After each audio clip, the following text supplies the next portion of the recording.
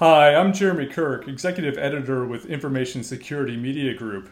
Devices considered part of the Internet of Things are going to proliferate.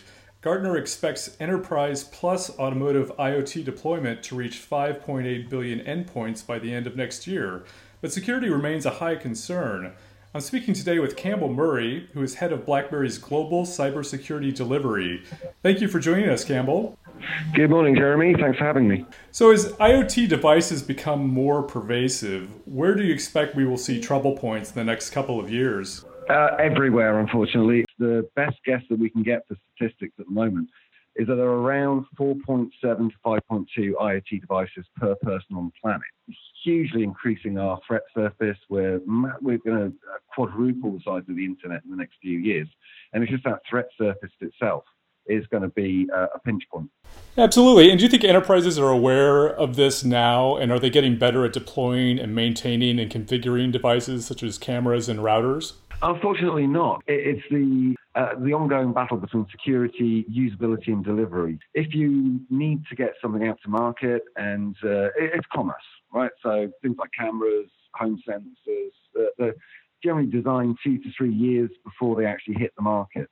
So at their conception and their design points, those people with whatever will that they've got to make these things secure and make them privacy sensitive, they're being designed without visibility of the future threat. So by the time they actually end up in your home or your office or your car or wherever they are in a lamppost, which is monitoring the temperature while you're walking down the street, these things are generally sometimes up to 5 years out of date. And the problem with IoT is that there's no easy way of patching or updating them. And there's enough problems just patching and updating corporate networks with rolling out the latest hot fixes and the latest patches. On average, most corporates are kind of 3 months behind the patch cycle. And then when you look at IoT, where you've got something that might be embedded firmware, that could require a physical visit to go and actually update and secure that device in the line of the threats that we know about today. And that's just an insurmountable problem. And so another problem that I've heard cited with IoT devices is that because they're lower power devices, they don't have as much computational power. That means that they can't support as intensive security processes. What are some of the ideas around working around those limitations? So whilst we think of them as being dumb devices, really they're not. From an attacker's point of view and from I can leverage this as a criminal hacker, it's still a very, very powerful piece of equipment. However, our models in modern day computing aren't really geared up to designing. Well, the hardware is cheap, and we can stamp firmware on it and just go, there you go, that does A, B, C, or even in most cases of most IoT devices, A. We haven't engineered or thought about what happens next. Where do we go with incident response around these devices? Can we forensically examine them? Whilst they've got the capability to do it, we've not thought or developed those processes into the engineering part of putting the stuff out there. And that's partly cost-based. So going from a full, are we going to treat these $20 chipsets that we're putting in the door that counts number of people coming in and out of the venue? Are we going to put all that effort into a full software development lifecycle and having an end-of-life process for it, a forensic plan, disaster recovery plan around these things? Or are we just going to sell that at $20? And so BlackBerry is really focused on the automotive market now. 4 years ago, the remote hack of a Jeep Cherokee sent shudders through the automobile industry. What do you see are the risks 4 years on, and is security in automobiles getting better? The threat surface and the risk surface is exponentially increasing around the automotive space. So what we are very, very positive about is that the automotive industry is seen as being safety critical. So that's a very key thing. To give you a comparison, next time you get on an aeroplane, be it an A350, a 737, an A380, you can be assured that the code running every system in that aeroplane has been examined, has been really, really thoroughly looked at. And to give you some comparison, an A380 runs about 4 million lines of code, which sounds like an astronomical amount, and it is. There's a lot of stuff going on there.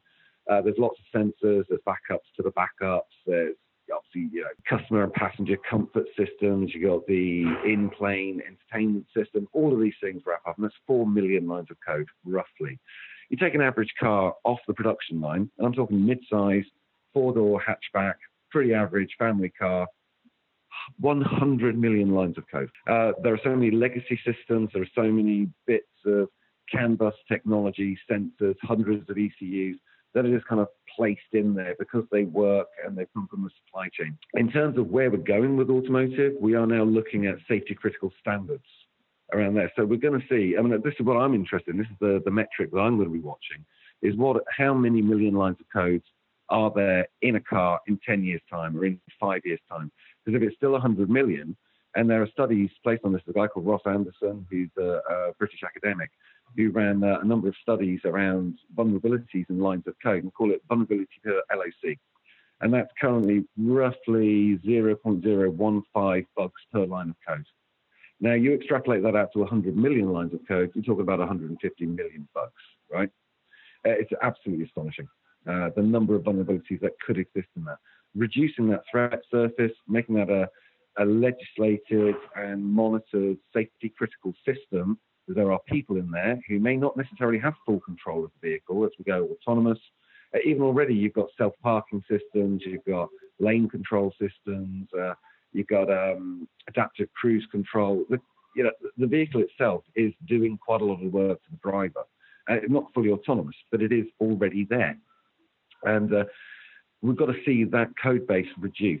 And that's what I'll be looking at over the next few years, is that average number of lines of code in new cars coming out. And as we see that shrink, I know that the work's being done around the safety critical systems, that are actually paying attention. They're removing anything that's vulnerable, reducing the threat surface and the attack surface. And what would you say are the top 3 things that enterprises should keep in mind when they deploy IoT? Traditional security. We've had fantastic security principles around for a long time. I often talk about historical encryption. The first dual factor authentication that we actually know about that's historically verified was back in the times of Mark Antony and Cleopatra.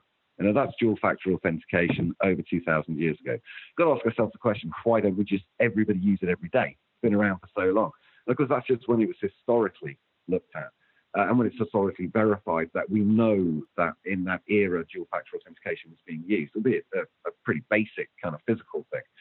Where we're looking at going with IoT devices is we need to continue with our known security mechanisms that have worked well for us for decades and hundreds of years. We know the principle of least privilege. We know about principles such as DDPRR, deter, detect, protect, react, recover.